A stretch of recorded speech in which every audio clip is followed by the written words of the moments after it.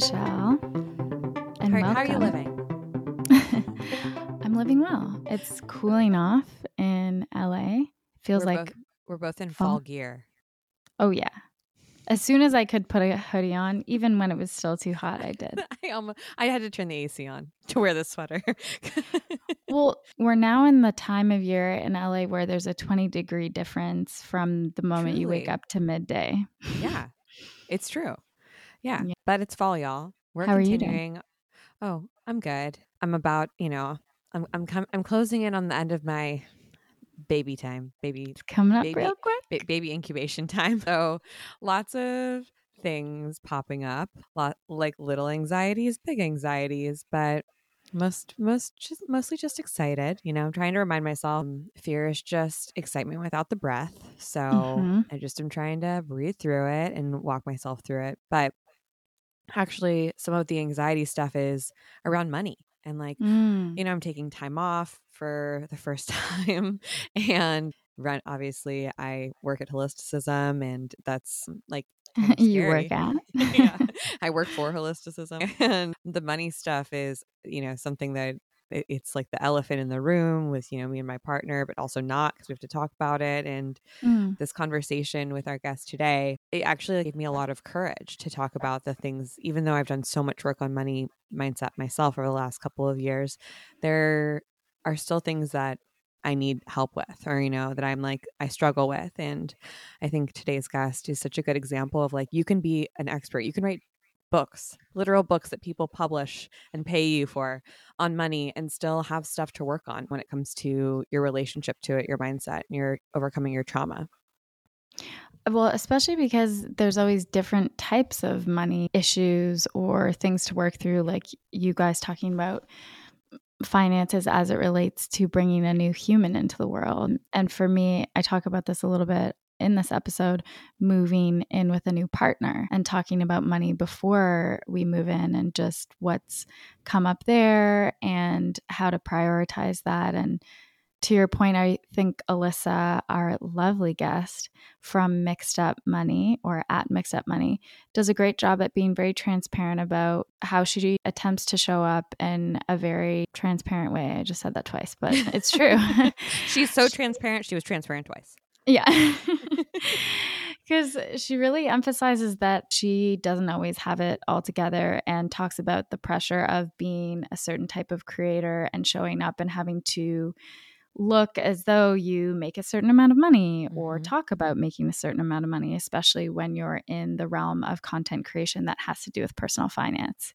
So she does a really wonderful job at speaking to the intricacies that come with that.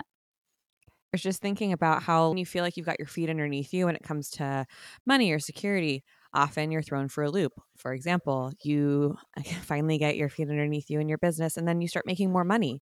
And then it's like, wow, now I have more to manage. Or you hire more people, or you cohabitate and you start sharing finances, or maybe your job changes or your partner's job changes. And it just, I don't know. I think it's really comforting to know that you don't just arrive with I'm healed, I'm ready to go, now I'm good with all the things that come to finances. It's just it's a constant process. It's really an evolution of tweaking as you go. So I think this conversation really speaks to that. Yeah, we should just get into it. Let's Without do further it. ado, here's Alyssa. Here's Alyssa. We were just applauding your how did you share all of your money stuff? Because that's actually one of our first questions normally when we have someone on, is we ask them to answer one of these two questions. How many friends do you have, or how much money do you make? And pretty much everyone wants to answer how many friends they have. A surprising amount has opened up to us where we didn't expect it. Yeah. But not everyone. I mean, if someone asked me that on a podcast, I'd be like, what? Yeah, I tried to be anonymous because it felt really scary, but that lasted about a week. And then I immediately was like, you know what? I'll be more accountable to myself if everyone in my life knows where I stand. And it'll be a lot easier to have difficult conversations with friends and family regarding the big changes I'm making in my life to repay my debt, because I had to basically stop spending on almost everything that I did for fun. Right. While you were feeling that shift of, okay, these are the decisions I'm going to make. I'm going to not only make content with it and bring in my community and my family. Were you like working somewhere else? Were you making this content on the side? When did you decide that part of your journey was going to be documenting this stage of financial change?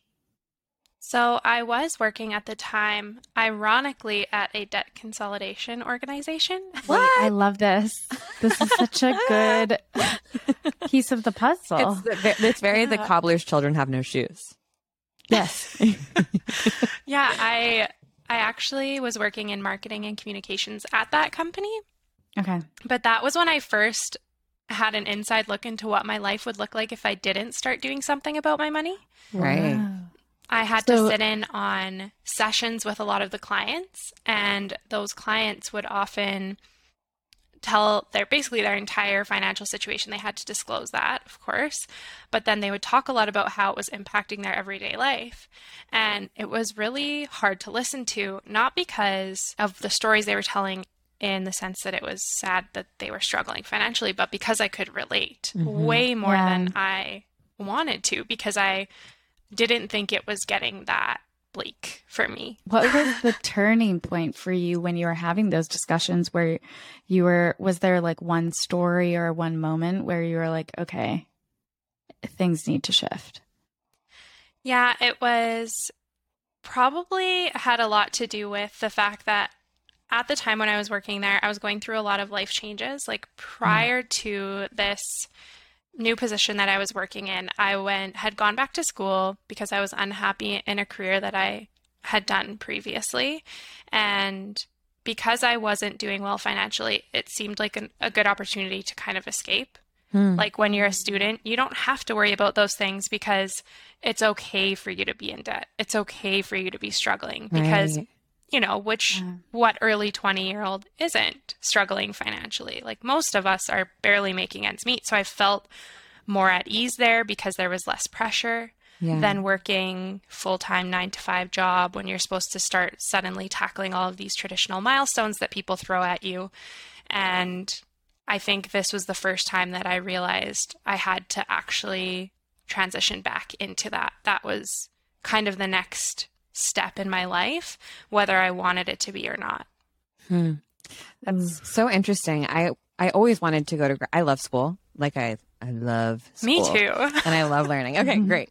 We're kindred spirits. I have thought about going back to school so many times, but the idea, I started working when I was, pretty young. The idea of not having an income gives me so much anxiety, and in being in debt. And I would look at my friends who are going back to grad school and be so jealous of them of like, how do you not have just this pressing anxiety on you at all times that you have debt, that you have lots of debt that you're going to have to repay. I was like jealous, Yes. I wished that I could like be in that position that you were in. So it's so interesting for me to hear that you're like, yeah, I don't know if that was, good or not, but that was what happened. It's like both of us had our own money trauma in a way, right? And are addressing it or not in different ways. Yeah. Well, yeah. And most of my friends that are also in the finance community, when we talk about like our upbringing and where we're at now, so many of them are like, there's no way you grew up in a stable household. Like the way you view money and do you think that's true? Scarcity. I think, to be honest, after I've done a lot of reflecting in the past 2 years, a lot of the scarcity that I have around money and the trauma that I have around money a lot of it's self-inflicted. Really? A lot of it is like I created this scarcity when I was repaying my debt. I told you I stopped spending money on everything I loved to the point where it became extreme frugality, which is sometimes very toxic. It's like kind of like fire. Like in a sense, I was in the fire community because I was pushing myself to one extreme, and you just can't do that with money. You kind of have to find a balance, which is so difficult. Right. And I didn't learn that until I had already created this world where I was forbidding myself from enjoying my money. So I had to relearn how to enjoy money. Yeah. Also, going back to the debt piece, there's this unconscious part that plays into that where I think because so many people, especially in the US where school is still expensive in Canada, but it's even more expensive in the US. You just see so many people who are just have to be okay with having a certain amount of debt because that's the only way they can get post-secondary education. So there's this relationship to a certain amount of debt when it's related to school that it's a little bit more of a concept. Not that it's not a felt reality, but it's so large, it's hard to conceptualize. And sometimes until you have to drastically change your life, or it's very felt on a lifestyle, physical level, it's this concept and idea floating around of debt until it becomes, to your point, you have to change your whole life. Yeah. And you can like a lot of people get sucked into the normal way we view money, which is that all debt is bad. You know, that's what a lot of more senior financial experts will tell you, like all debt is bad, and they make you feel demoralized basically for having to do something, because for the average person, like you said, it's really hard to achieve all of the things that this system tells us to achieve without taking on debt, like going to school, like buying a house. For a lot of people, even getting married, like all of those things are extremely costly. And to put that pressure on ourselves to be able to afford that stuff up front, or to manage that debt once you've taken it on alongside all of your other bills, is extremely difficult. And I really like what you said too about the not having those conversations early on in your life, which then shows up when you're an adult. Because when you are struggling suddenly, how do you talk about it with anyone? Because you've never had those conversations and you don't know how to bring it up. You don't know if you're the only one struggling, if this is normal. And it's not until I started to be open and transparent about my financial situation that anyone felt like we could talk about it. Now it's like, as soon as I say I do anything with money, everyone's like, oh, here's my deepest, darkest secrets. Wow. It's like when someone finds out you're a doctor and then they're like, okay, will you look at this thing for me? Yes, exactly. Okay. I relate to you so much, Alyssa. I had the same sort of mindset around money, and it's so weird. My sister and I obviously grew up with the same parents in the same household. She's 4 years younger than me. She has a completely different mindset around money. I was like frugal, living in an apartment that with a front door that didn't close because I wanted to get the cheapest rent possible. She didn't care about that type of stuff, and she's totally fine. I feel like she has no money trauma, and I had so much stuff that I had to work through, and like we had the same upbringing and the same parents, and some of my dad's lessons she just didn't absorb, and I really did, or maybe absorbed them a little too hard. But I'm curious, how did you break out of that sort of almost miserly, uber frugal perspective that, when you talk about it, it reminds me a little bit of diet culture, of like extreme dieting, right? Of like, I need to just restrict. I cannot have anything that has sugar in it or anything that's bad. I can't spend any money. How did you get out of that? Oh, I'm still working through it. That's real. That's real. I'll be completely honest that I don't know if it'll ever completely go away. Scarcity, like it's neurological. It impacts your brain. So if you do have scarcity, if you grew up in poverty, it impacts your ability to perform and be productive. So it's not something you can kind of just flick a switch and fix.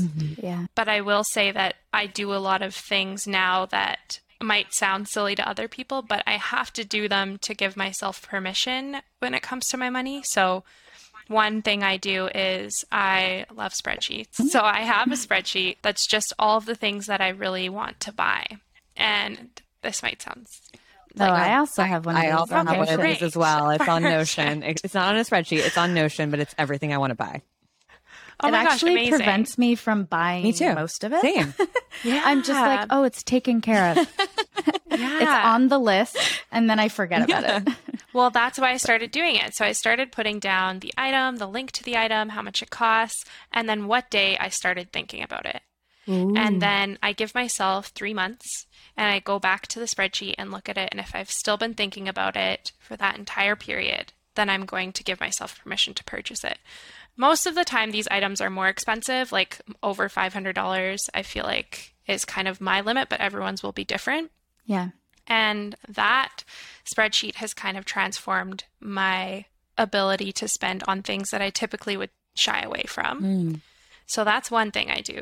But the second thing I do is I compartmentalize all of my money goals. That includes my savings and my spending. So I have a lot of sinking funds. So for instance, I've already saved all of the money I'll need to buy Christmas presents and all of the event stuff that I'll need for December. Cool. And then I don't have to worry about it. I'm like, yep, this is allocated money. I have assigned it to a project or a goal.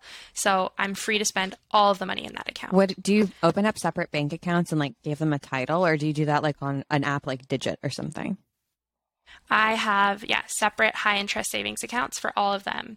And then for some, like my emergency fund, I actually go as far as keeping those in a separate bank so that I can't see them. Out of sight, out of mind. That's what I do that too. Money is strictly for emergencies. It's like invisible money. Yeah. I like barely know the password. Yeah.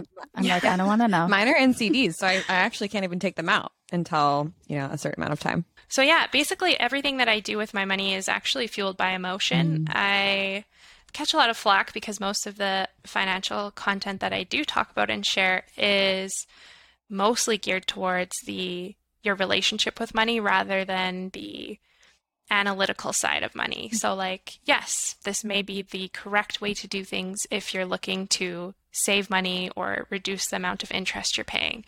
But if the other option is reducing a burden and stress, then that is what I personally would do because it's going to clear up that brain space for me to accomplish the next goal. Whereas if I'm worrying all the time about this one really emotional source of debt or stress, then I'm probably going to take longer to accomplish my goals. I love all these different frameworks, knowing yourself and setting up a system that will work for you based on your actual habits over a long period of time and not in this wishful thinking, aspirational, I should be like this. Yeah, I always talk about the aspirational versus inspirational. Like, is this going to move the needle in who I really want to be, or is this just something that I hope to be? And being able to decipher that when you make financial decisions is so important. So it's really cool that you brought that up. Yeah. One of the ones that I keep thinking about is I'm always trying to buy things that will heal a problem that could be healed by doing like basic everyday things. But I'm always like, I'm so tired. I should just buy a new espresso machine instead of finding a way to get the appropriate amount of sleep. That will heal all of my problems. So that's kind of the example that I use, but the same goes for, I wanted to start a bullet journal. And then I'm like, do I really want to start a bullet journal? Or do I just keep seeing Instagram reels and TikToks showing me people working through their bullet journals? And I'm like, that looks amazing. But I know I'm not a bullet journal girl. So I stepped back from that one and realized that was aspirational, Alyssa. Right. Yeah, you want to be the person who has a bullet journal, but alas, I will never be that person. Never. No. I will never be a meal prep person. Nope. That's just not my vibe. I respect it. I wish I could be, but I just won't be.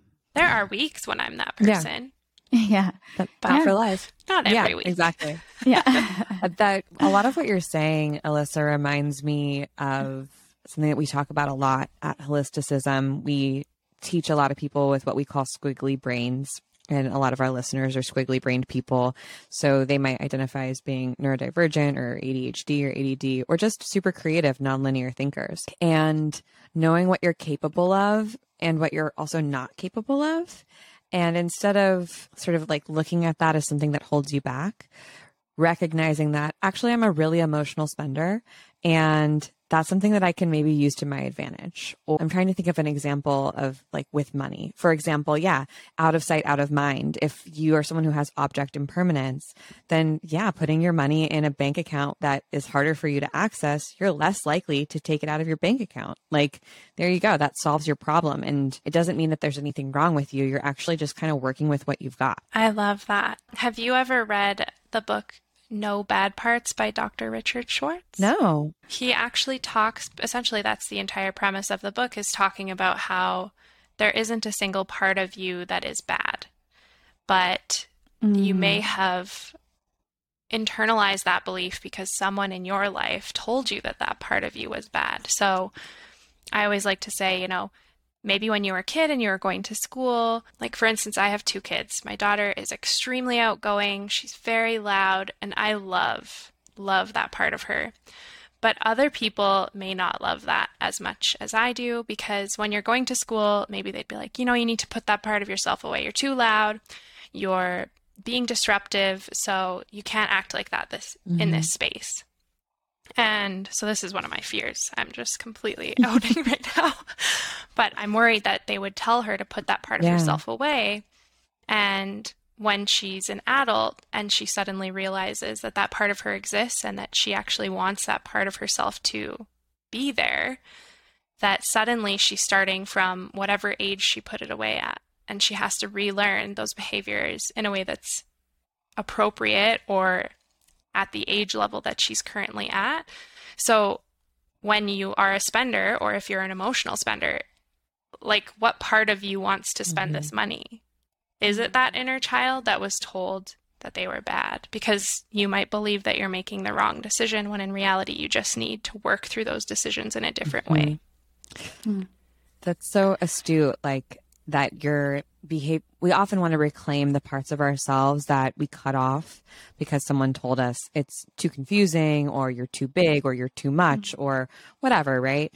And I've never thought about it as almost an arrested development, that you're working from the place, the age, emotional age that you cut that part of yourself off from. Oh, yeah. It's a really great book for anyone who has any sort of childhood trauma. Who doesn't, man? Good for anyone who, exactly. Is that part of the internal family systems? Yes, it is. Okay, yeah. Yes. I've heard about that. It's interesting to think about that, I guess, as it relates to shame and money too.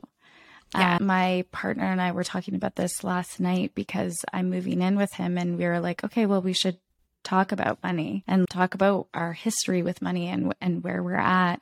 And a lot of what we talked about was really our childhood traumas around money, and we were able to go there, but it was really hard to admit to the different areas that we both had shame. And I'm curious how you work through that, even through the internal family systems.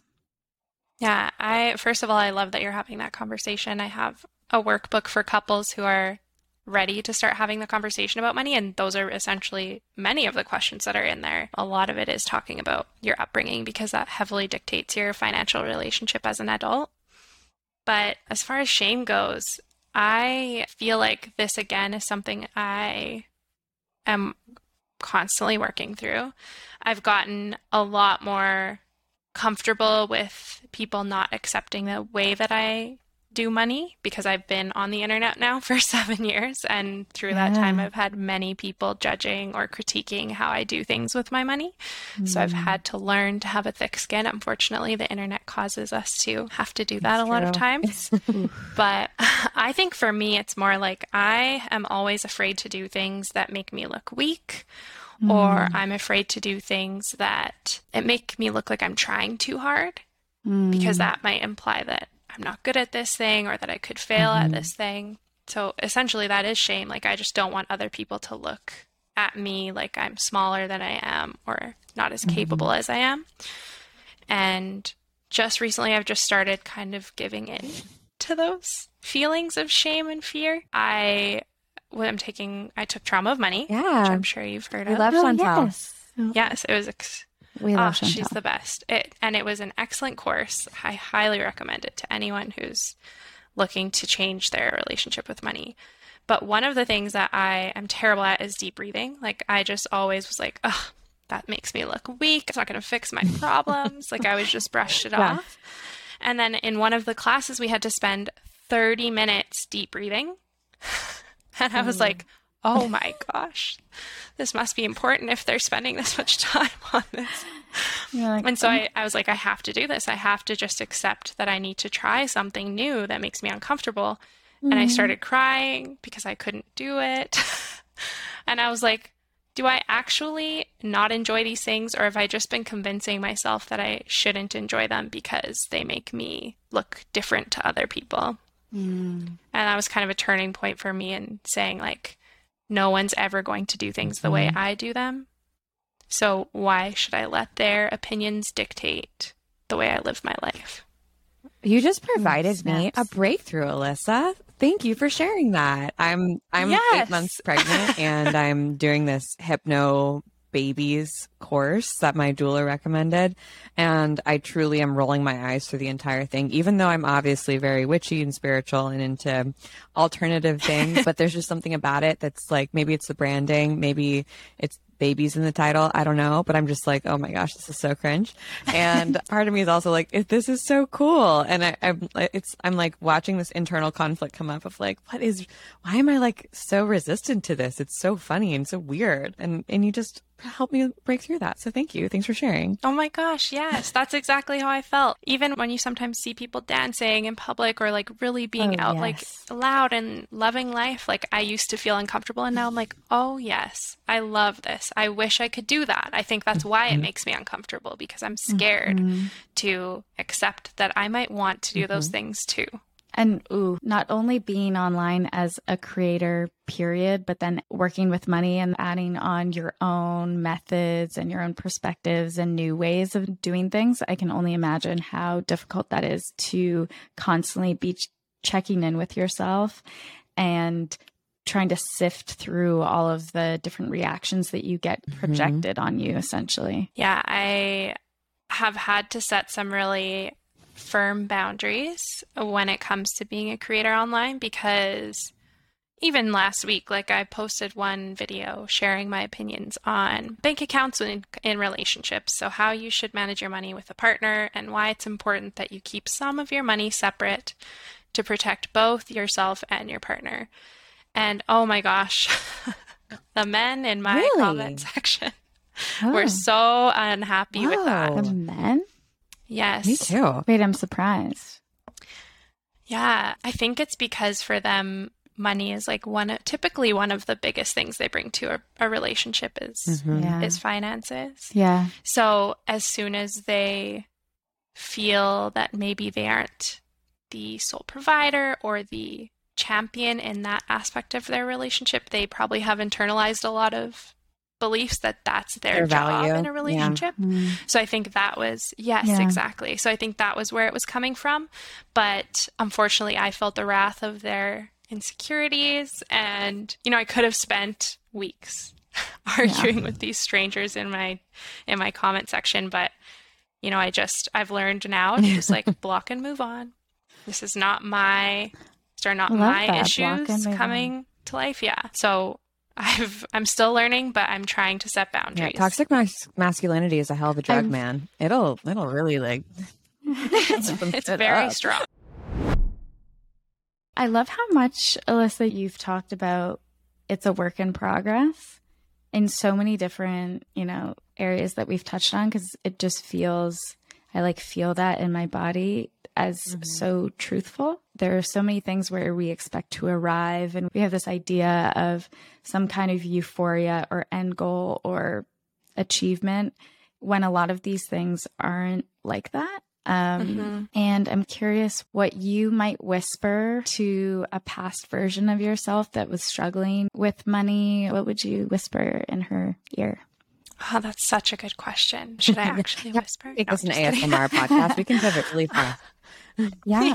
No, I think what I would really love to tell my past self is that money isn't linear. Like it will come in waves. Some years you will be extremely successful and be able to accomplish all of the goals on your list and save a ton of money and earn a ton of money. And then other years will be the complete opposite. No matter how well you did the year before, it doesn't always work that way. And so it's okay to have an imperfect year, to not hit your goals, to accept that not everything will always go the way that we plan. Because I have, since starting talking about money, there's a lot of fear about other people judging if I'm not doing well, or other people expecting me to earn a certain amount of money or spend a certain amount of money. And, I've had 2 kids again. So I've had to take a full year off of contributing to my retirement account because it just wasn't in the cards financially. And it's not fair to myself to put that extended pressure on because other people are expecting me to do something with my money that I cannot do. So yes, just money isn't linear. That's the It's both abbreviated really version. scary and also really heartening to hear you say that, because it is true. And it lets you kind of release your, like, stop holding your breath around, like, I have to be exponentially better every single year. It also just reminds me that everything is a season, you know, like success is a season, failure is also a season, or whatever. Like feeling like we're not where we want to be. That's just the passage of time. Like, and it's a moment. And if we can just see that it's temporary, all of this is temporary, like it makes it feel a little less scary, I think. And that it's not going to be like that forever. Like, you don't have to have debt forever. If you don't want to, you can move past it. And most things in money take a lot of time. Like, it doesn't typically happen overnight. It doesn't even sometimes happen in a year. Like most financial goals, the short-term financial goal they'll say is 3 to 5 years. That's a long time when you think about it. A long-term financial goal is 5 to 10 years. I was gonna say, more. Retirement's like a 50-year goal, right? You know, like that's a lot. Exactly. 1 year of financial struggle is not unusual. And it's probably going to be more than 1 year, and it might be random, or it might be 3 years in a row. Like, we just take what we can get. I feel doused in like truth. I know. You just said so many good things. I love how everything that you're saying is really connected also to like emotional human experiences, like relationships. You know, the same things happen in I talk with my therapist about this a lot with my partner. Like, there are some years where I'm going to be leaning on him way more than he leans on me, and vice versa. And it might be for a couple of years at a time that I really need his help, and I can't contribute as much, or he can, or whatever. And hopefully over the span of our very long marriage and our very long lives, you know, it all comes out in the wash. But it can feel hard when you're sort of, your nose is pressed up against the glass of like, well, this is right now. It feels like so, I don't know, like it feels so permanent, even though it's not. Yeah. Yeah. And also in relationships, like, so many of us feel this immense amount of pressure to contribute financially, but I have to remind everyone that that's not the only way to contribute to a relationship. There are so many other ways. Some of them might not be paid, but they still matter, and they still oftentimes help the other person be successful in their financial goals. So regardless of who's providing what in a relationship, you're each of you is providing something valid. It just might not like, be finances. I'm really funny. Exactly. And that's what I bring to the table. Honestly, that's all you need to bring to the table. That's a requirement. That's a gift. That is a gift. And to that point, also, like, gender pay gap, so real. And reframing the idea of labor too, and reinforcing. Michelle and I have kind of like joked about this, but are also trying to say maternity work instead of maternity leave, because she's about to go and do a really difficult job that she's never done before. Alyssa, you as a mom know this, and it's just something that's so valuable to keep reinforcing, that there are these other forms of work and labor and contributions that society doesn't deem worthy. Exactly. Yeah. And I just I'll be the first to say I was completely unprepared for parental leave and being a mom. I struggled a lot, and it's not that easy when society constantly tells you that, like, you'll just have that maternal instinct and you'll figure it out. And I was like, no, actually, I'm not figuring it out, and I'm not happy, and I'm really uncomfortable. And the first time with my daughter, I really just was too afraid to say that out loud. And this time I had my son, and I took 4 months of maternity leave, and my husband has since been on parental leave. So he's on this is his last month of parental leave, and he loved it and he thrived. And we were like, let's just do this. It might not be the normal way, but it works for us, and it felt really good, and it still feels good today. Yeah, I have gone back and forth on it. It's a whole other podcast I'm sure we could have a conversation about. But at one point I was like, wouldn't it be so cool if I had a year of maternity leave? Like, if I could save enough money and get the business in the place where I could leave for a year and it would all be good. And then I got pregnant, and I was like, I don't want to leave my work for a year. I love my work.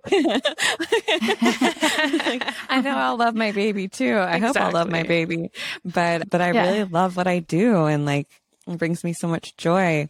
I don't know if I want to be away for that long. So kind of like a lot of what you've said, just trying to tap into like, well, how am I feeling right now in this moment? Knowing things will change, knowing that this is just a season and that I can change my mind, and like trying to prepare for that, you know? Yes, exactly. We love to get into people's organizational strategies and frameworks and tools and things that help them do what they do. And as somebody who's a parent, a content creator, and also managing your finances in maybe new and alternative ways, what are some of the organizational habits that keep you on that path, feeling like a sane person some of the time? Yeah, I was like, I don't know if I do. Yeah. There is a lot that goes into keeping everything straight in my life. Well, I've already said that I love spreadsheets. So I essentially have a spreadsheet for every project that I have on the go. I have come to learn that I'm not actually great with apps or anything digital. So are other you using than Google Sheets? Wow. Is that okay, great. Yes. Love a Google Sheets moment. So, right? Yeah, absolutely. An upgrade from Excel. 100%. For everything finance related and content related, I do everything by hand or on Google spreadsheets. If I don't do my finances by hand, I really struggle to actually understand how much I've spent or where I've spent it. I need to feel it be real and so not just see it. Do you actually on my like phone. write it out like in a ledger? I'm imagining you wearing a hat like an old time bookie and having, you know, like those green lights, and you're like, all right, tapping up the numbers, and you have a little calculator and it's like ding, you know. Is that what you do? Or do you mean like you just have to type it into Excel yourself as opposed to like have some sort of automation that tracks all your expenses? Yeah. I'm wearing the hat now. No, I do. I write everything by hand in a notebook.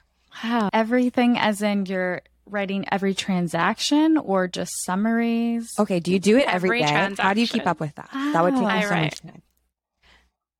I do it at the How long end of does it every take month. you? This is how I budget. Okay. At the end of every single month. Okay. It takes me about 2 hours. It's not that bad once a month. Yeah. So I go through all of my accounts online. I write down each of the expenses and I put them into the categories that I have in my spreadsheet.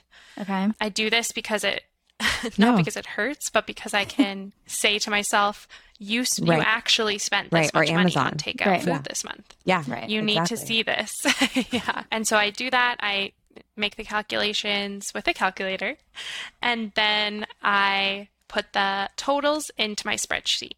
Okay. So instead of tracking my expenses daily, because I have a past of being too extreme with tracking my spending, and I don't want to avoid enjoying my life like we've spoken about earlier, I wait until the end of the month because I have automated all of my bills and essentials, so those things are okay. Yep. The rest of my money is for fun. So this gives me the freedom to do what I please and then make sure I'm still on track at the end of the month and do kind of a reset as I head into the next month. If you are doing that and then you're like, okay, I spent too much on takeout, what is your follow-up action? So most of the time, if I'm over and it's a pattern, like if I look back and it's been 3 months of me being over, then I will actually go as far as adjusting my budget because clearly this is important to me, or I wouldn't continue to go over budget in this category. If it's just a one-time thing, I'm not that worried. It's just a reflection of like, okay, this happened. What happened during the month? Like, was I really stressed or anxious, or did that dictate my financial habits? But yeah, it's more just a reflection. If it's a pattern, then I think it's worth the change. But there are many months that I'll experience where I'm just not having a good month and I opt for convenience. And I think that's perfectly okay. Yeah. Convenience is a big factor, and doing things last minute. I feel like when you're feeling unorganized or stressed or overwhelmed, personally, I feel like last minute expenses sometimes just like get you and you're like, wait, what? Yeah. And I always have money going into my emergency fund. So it's typically overfunded. So if there's any time that I do go over budget, it's kind of like slush fund or slush money that I can allocate to those categories. I know. Thanks for getting in the weeds on that. What type of pens do you use? Different jelly pens? Oh my gosh, I'm a huge pen person. The Sharpie gel pen.